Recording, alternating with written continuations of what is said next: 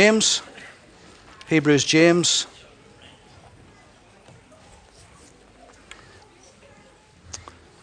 And we're going to be reading from verse 1.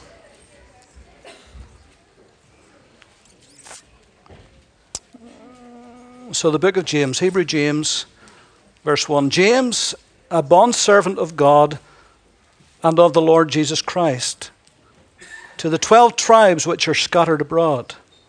My brethren, count it all joy when you fall into various trials, knowing that the testing of your faith produces patience. But let patience have its perfect work, that you may be perfect and complete, lacking nothing. Let's just stop there. Heaven sent wisdom for down-to-earth living. That's the title of this new series of messages that we began last week in the book of James. Last week was more or less an introduction. So, someone has penned the phrase that the book of James is the Proverbs of the New Testament because of its very practical, down-to-earth teaching. So, hence the title, Heaven Sent Wisdom for Down-to-Earth Living. James is probably the least structured and the less orderly of all of the New Testament epistles.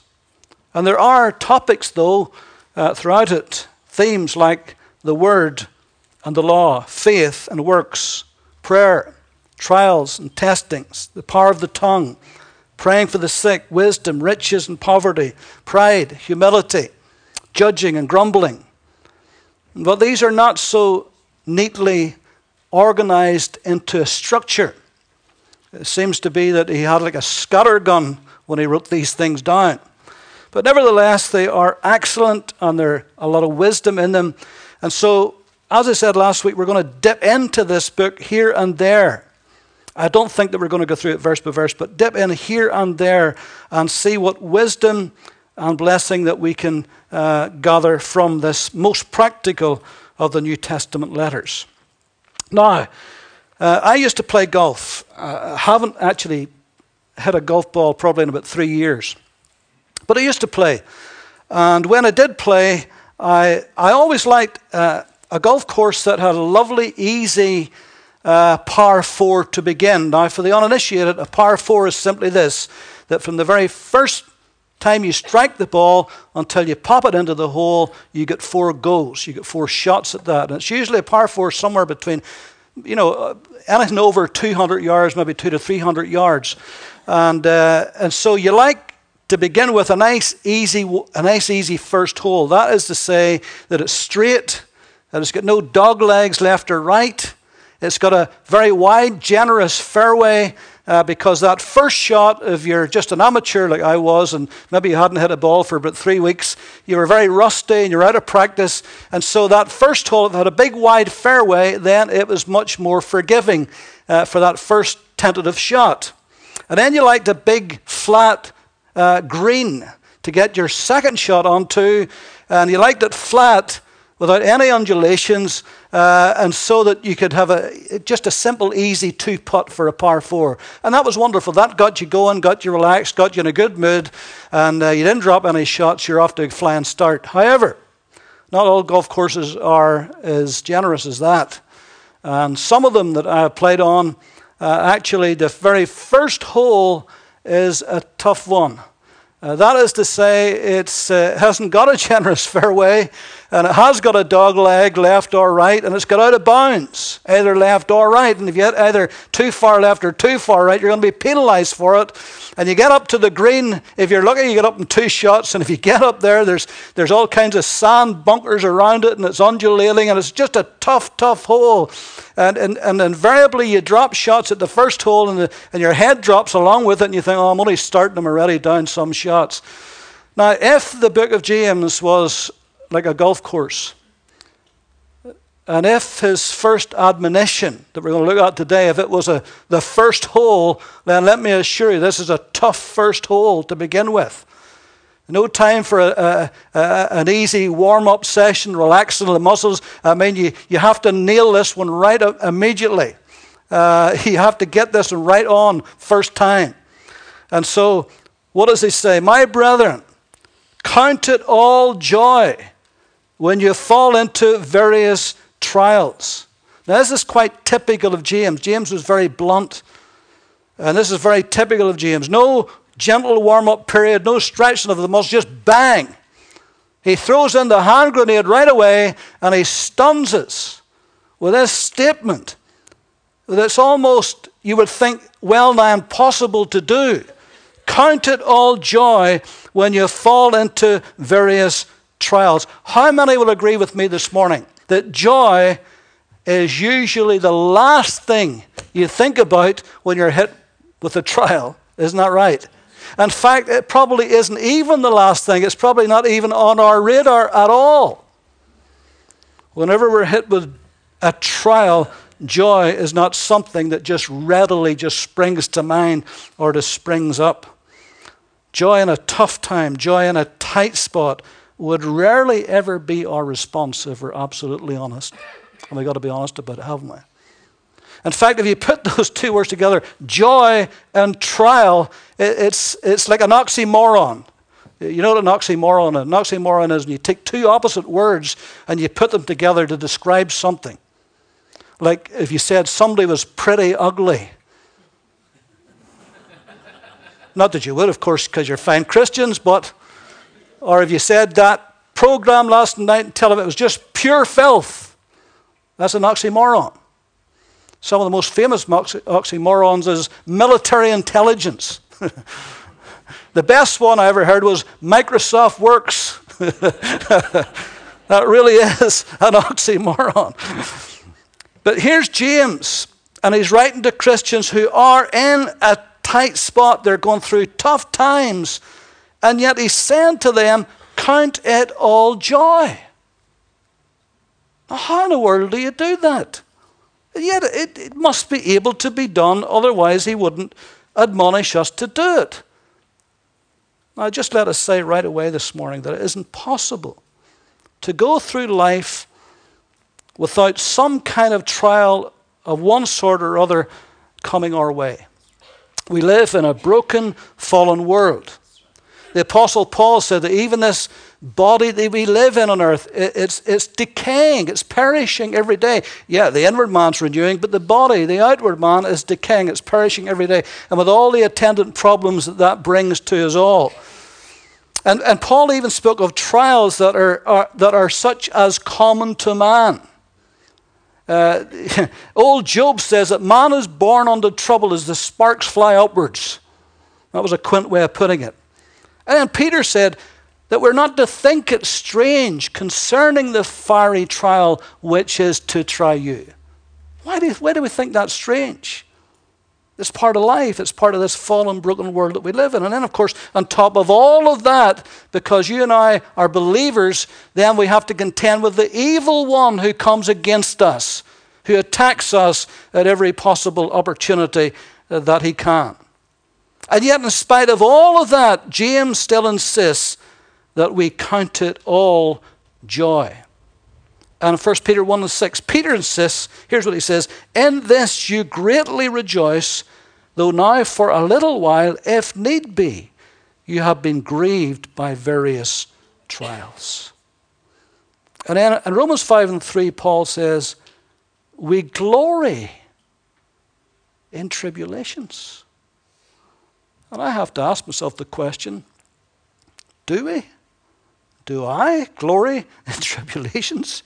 Do I rejoice greatly when a fiery trial comes? Do I count it all joy when I get through such a situation? And I have to hold my hands up and say, not usually. But yet the Bible admonishes us to do this. What do we normally do? Well, the most we manage usually do is just to grin and bear it. You know, kind of grit our teeth and get on with it. And that's good as far as it goes. You know, that'll probably get you through. But there's not much joy when you're gritting your teeth and bearing it. Sure there's not. There's not much joy in that, is there? Now, I don't believe that James is saying here that we should either deny the pain or deny the hurt or that somehow pretend that it doesn't exist, and that if we're just a little bit more positive, then we could just breeze through it. I don't think that's what he's saying. I don't think he's actually saying either that the actual trial is a joyful thing.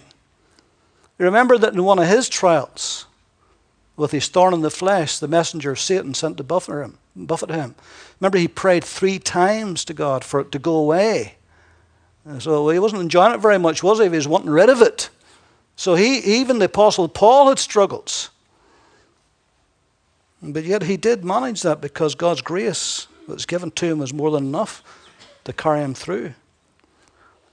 But I want you to notice what he does say. And he's very deliberate in this. He says, count it all joy.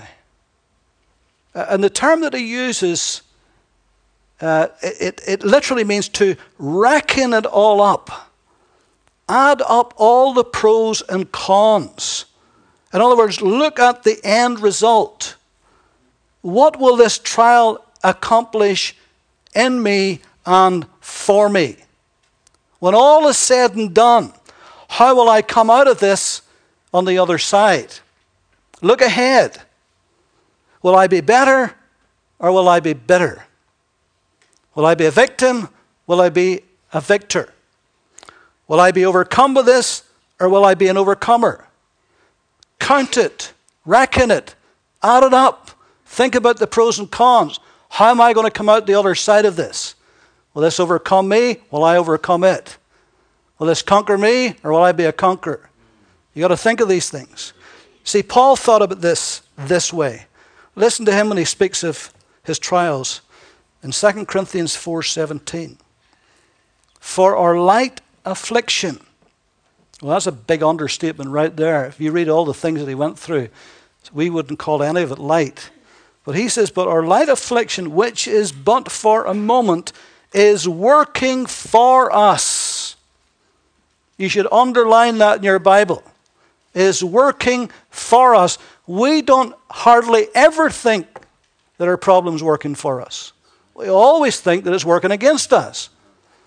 But Paul says, is working for us a far more exceeding an eternal weight of glory. See how Paul is looking away down the line, not just at what's happening right now, but away beyond what's happening right now. Working for us a far more exceeding an eternal weight of glory, while we do not look at the things which are seen, but at the things which are not seen. Things which are seen are temporary, but the things which are not seen are eternal. When he said we do not look at the things that are seen, he's not in denial about it. But he's saying that's not my focus. That's not my focus. I'm thinking, what is going to come out of this? How am I going to come out at the end of this? How will this accomplish something in me?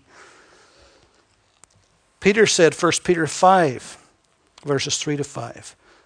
Not only that, but we also glory in tribulations. How so? Knowing that tribulations produces perseverance, and perseverance character, and character hope. Now hope does not disappoint. Now see how James and Peter and Paul, see their thinking here. They're not denying their problems, they're not denying the trial. They mightn't like it, probably didn't. Who wants to be persecuted or beaten up or attacked or whatever? But he says, this is going to accomplish something in me. I'm going to come out of this better than I went into it. He's looking ahead. They all look ahead. And they see something better. James says, my brethren, count it all joy when you fall into various trials. How so? Knowing that the testing of your faith produces patience.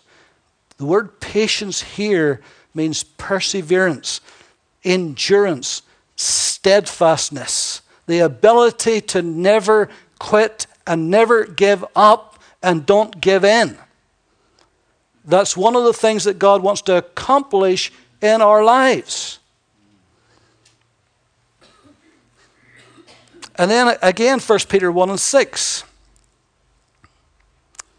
In this you greatly rejoice, though now for a little while, if need be, you have been grieved by various trials, that the genuineness of your faith, being much more precious than gold that perishes, though it be tested by fire, may be found to praise and honor and glory at the revelation of Jesus Christ. James says, but let patience have its perfect work, that you may be perfect or mature, it means here also, and complete, lacking in nothing. So the Bible writers here in the New Testament are saying, and they're not speaking in a vacuum here. These are men that has gone through much tribulation. And they're writing to people who are going through tough situations. We already explained last week who James is writing to. He's writing to Jewish believers that are scattered abroad. Being persecuted by Gentiles because they're Jews, been persecuted often by Jews because they're standing for Christ. And so it's a tough time to be a believer when James is writing this. But all of them are saying the same thing, that this can work for us rather than against us. We'll have to think about it differently. And we'll have to see the bigger picture in all of this. We'll have to see what's going to happen down the road. Warren Wiersbe, here's what he said. He says, our values determine our evaluations. If we value comfort more than character, then trials will upset us. If we value the material and the physical more than the spiritual, then we will not be able to count it all joy. If we live only for the present and forget the future, then trials will make us better, not better. And that is the truth. So let us look just this morning at a few things that trials does for us, that works for us, that produces something in us. First of all, as Peter said, it tests the genuineness of our faith. Now, how many Christians have you known in the past, at the very first hurdle, the first sign of trouble, they just cave in. They just crumble. And that simply means that their faith was not as real as they thought it was. In fact, they were fair weather believers, stony ground Christians. Look at Mark's Gospel, chapter 4. Jesus spoke of this when he gave the parable of the seeds in the soils and the sower. And in verse 16, he says, likewise, Mark 4:16, likewise, these are the ones sown on stony ground, who when they hear the word, immediately receive it with gladness. And they have no root in themselves, and so endure only for a time. Afterward, when tribulation or persecution, there's a trial, arises for the word's sake, immediately they stumble. They cave in. They give up, they quit. Because their faith was not as genuine and as real as they thought it was. Peter said that the genuineness of your faith be much more precious than of gold that perishes, though it be tested by fire, may be found unto praise and honor and glory at the appearing or the revelation of Jesus Christ. God counts your faith more precious than gold that perishes. Faith is the currency of heaven. Without faith, it is impossible to please God. For those who come to God must believe that he is, and that he is a rewarder of those that diligently seek him. And so our faith is vitally important with our connection to the living God. And it will be tested. Now, gold is tested by fire. It's put into the crucible. It's purified. The fire separates the impurities out of it. The greater the testing, the purer the gold. The purer the gold, the more valuable it is. The fire tests its genuineness. And our faith, in a sense, is held over the fire. It tests us. It reveals how much of it is real? Is it just an empty profession, or is it a deeply held conviction that will last and get us through until Jesus comes? Because that's what he's looking for. He says when he comes, will he find faith on the earth?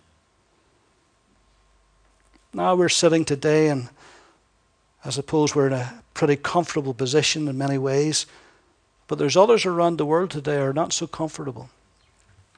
And they're imprisoned. And they have been thrown out of house and home. And their business has been closed.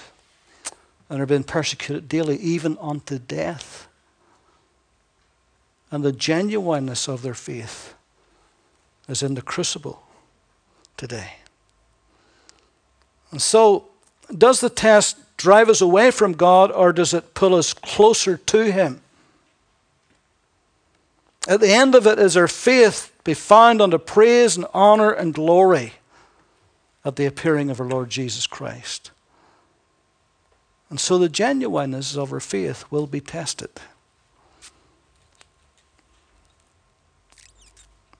Secondly, it keeps us humble. And what I mean by that is it keeps us trusting in his strength rather than in our own strength. There's something about us as human beings that wants to take the credit, isn't there? It's just inbuilt in us. We want to say, I've done it. The great mantra of the world is, I did it my way. The most sung tune at funeral services in the British Isles. I did it my way.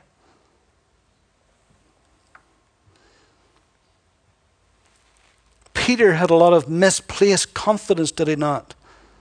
He trusted in his own strength. Even when Jesus told him he would fail, he says, no, I'll never fail you. All they may, but I won't. In fact, I'll die for you if necessary. What a boast. What confidence. But the confidence was in himself. It wasn't in God. And it wasn't in God's grace. It was in his own strength. And boy, did he ever fail big time, didn't he? Spectacularly he failed.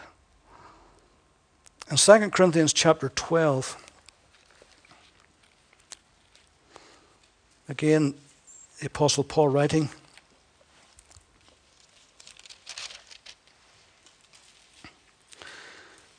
He was just saying about that phenomenal experience of being caught up into the third heaven and seeing things that were unlawful for him to utter to another human being. Then he said in verse 7, lest I should be exalted above measure by the abundance of the revelations, a thorn in the flesh was given to me, a messenger of Satan to buffet me. Buffet means to strike blow after blow after blow after blow. And the second time he says, lest I be exalted above measure. So in Paul's case, there was the reason for the trial, for the test, for the buffeting. Because of what he saw and the privilege he had of being taken to the third heaven and seeing what no other human being had ever seen on earth. And so that he wouldn't become puffed up with that. Say, would the Apostle Paul become puffed up? Evidently God thought so. Because the human heart, the nature of it is not good, is it? Deceitfully wicked above all things, who can know it? And so God permitted and allowed this messenger of Satan, whatever it was, to come against him again and again and again. And you know, the reality is that every single place Paul went, he was persecuted. There was a riot and a revolution as well as a revival. Everywhere he went, the devil was waiting just to strike at him. Concerning this thing, I pleaded with the Lord 3 times that it might depart from me. Who would want it? He's a human being. He wouldn't want that. Nobody would. But he said to me, my grace is sufficient for you, For my strength is made perfect in weakness. And then he says, therefore, most gladly, I will rather boast in my infirmities. I'll boast in my weaknesses, that the power of Christ may rest upon me. Therefore, I take pleasure in infirmities, in reproaches, in needs, in persecutions, in distresses for Christ's sake. For when I am weak, then I am strong. What an entirely different mindset.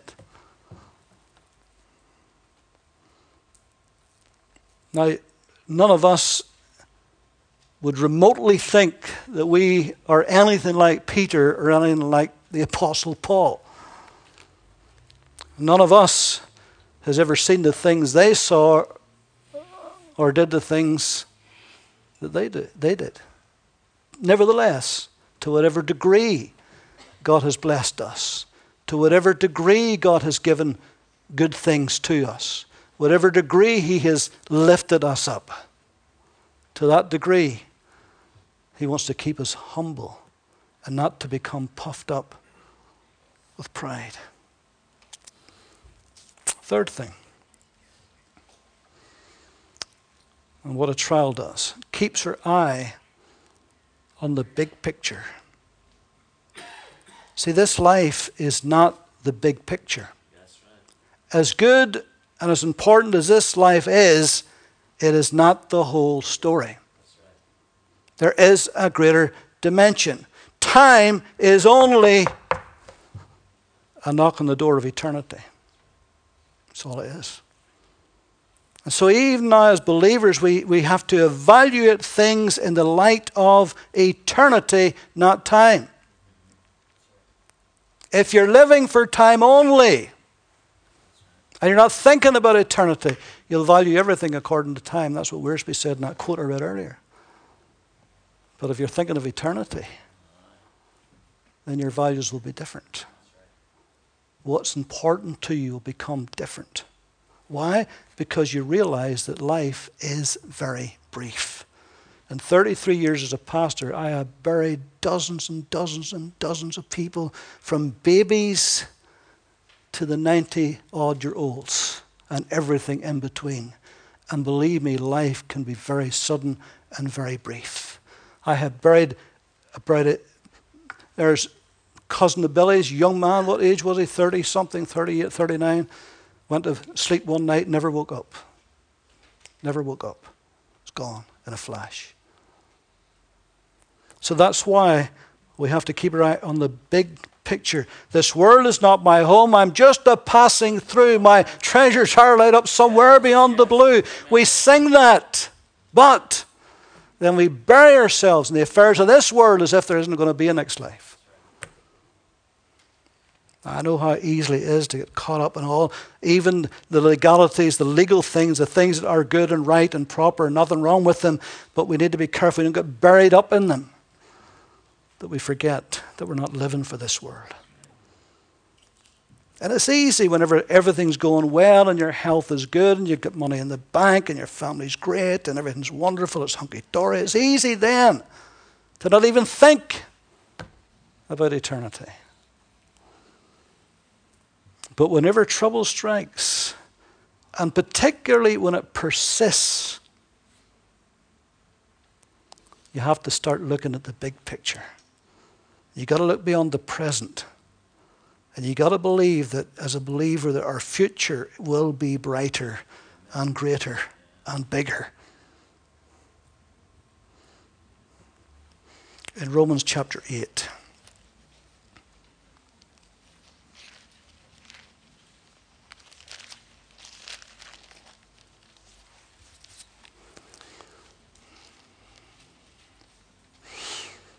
Paul said in verse 18 of Romans 8, "For I consider that the sufferings of this present time are not worthy to be compared with the glory which shall be revealed in us." What a statement. Now, do you think he would have said that if everything had been going well continually and no persecution and no troubles and no trials, no difficulties? Why do you think he said, It's far better for me that I go. I wish I could go, but for your sake I have to stay. But really, truthfully, it's far better if I could go. Then he says, for the earnest expectation of the creation eagerly waits for the revealing of the sons of God. For the creation was subjected to futility, not willingly, but because of him who subjected it to hope. Because the creation itself also will be delivered from the bondage of corruption into the glorious liberty of the children of God. I haven't time to unpack all of that. But basically what he's saying is this world's never going to be right until God has dealt finally and forever with us, his people. Then he'll put to right this world. This world's waiting for us. It's waiting for the sons of God to be revealed. For we know that the whole creation groans and labors with birth pangs together till now. And not only that, but we also who have the first fruits of the Spirit, even we ourselves groan within ourselves, eagerly awaiting for the adoption, the redemption of our body. For we are saved in this hope. But what hope that is seen is not hope. For why does one still hope for what he sees? But if we hope for what we do not see, we eagerly wait for it with perseverance. There's that word again.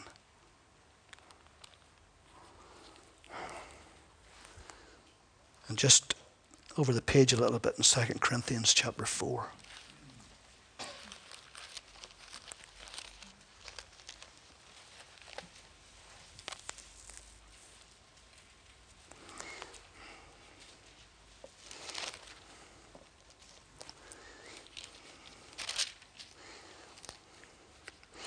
Verse 16, therefore we do not lose heart.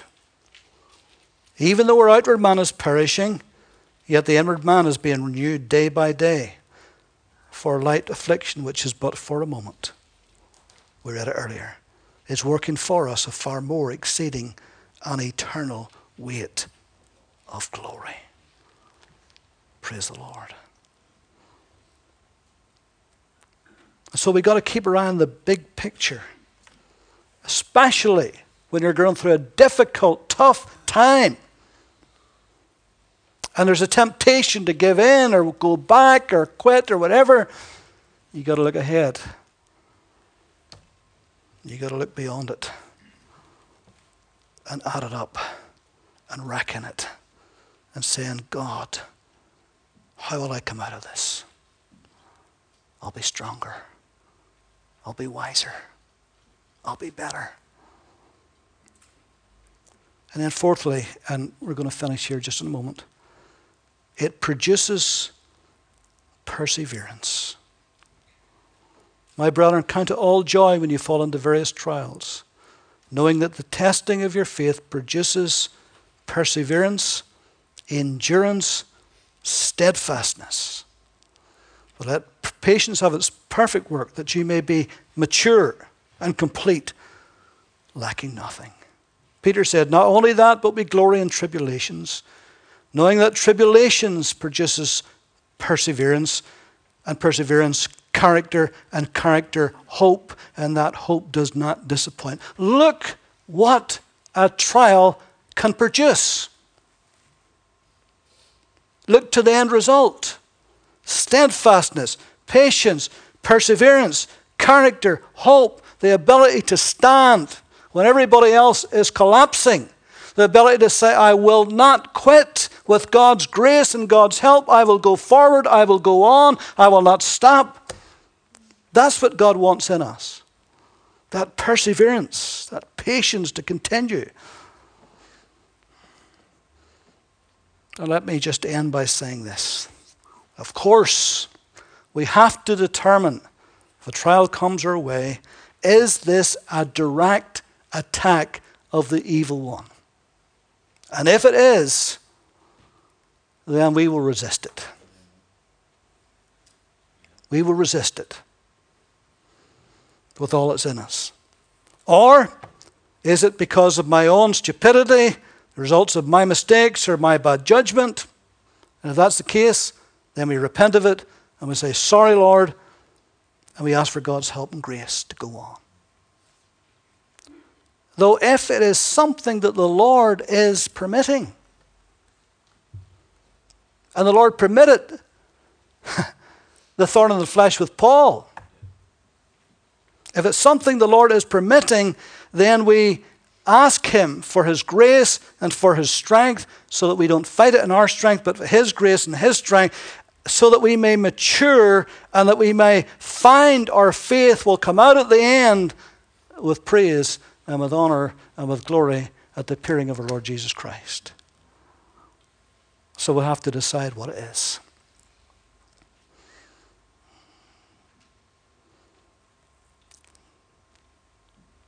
I was speaking to Claire during the week a few days ago, and inevitably whenever we are talking, it comes up to scriptures and what are you preaching on and all the rest of it.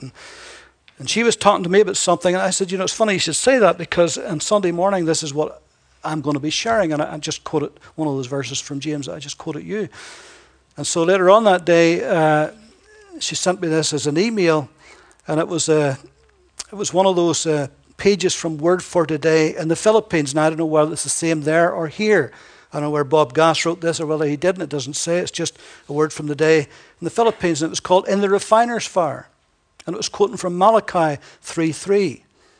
He will sit like a refiner of silver. And here's what it says in closing. Fire is hot, searing, uncomfortable, even painful. Are you in the refiner's fire today? If you are, don't rebel or try to run away, but just sit still and let the refiner do his work. The Bible says he will sit like a refiner of silver, burning away the impurities.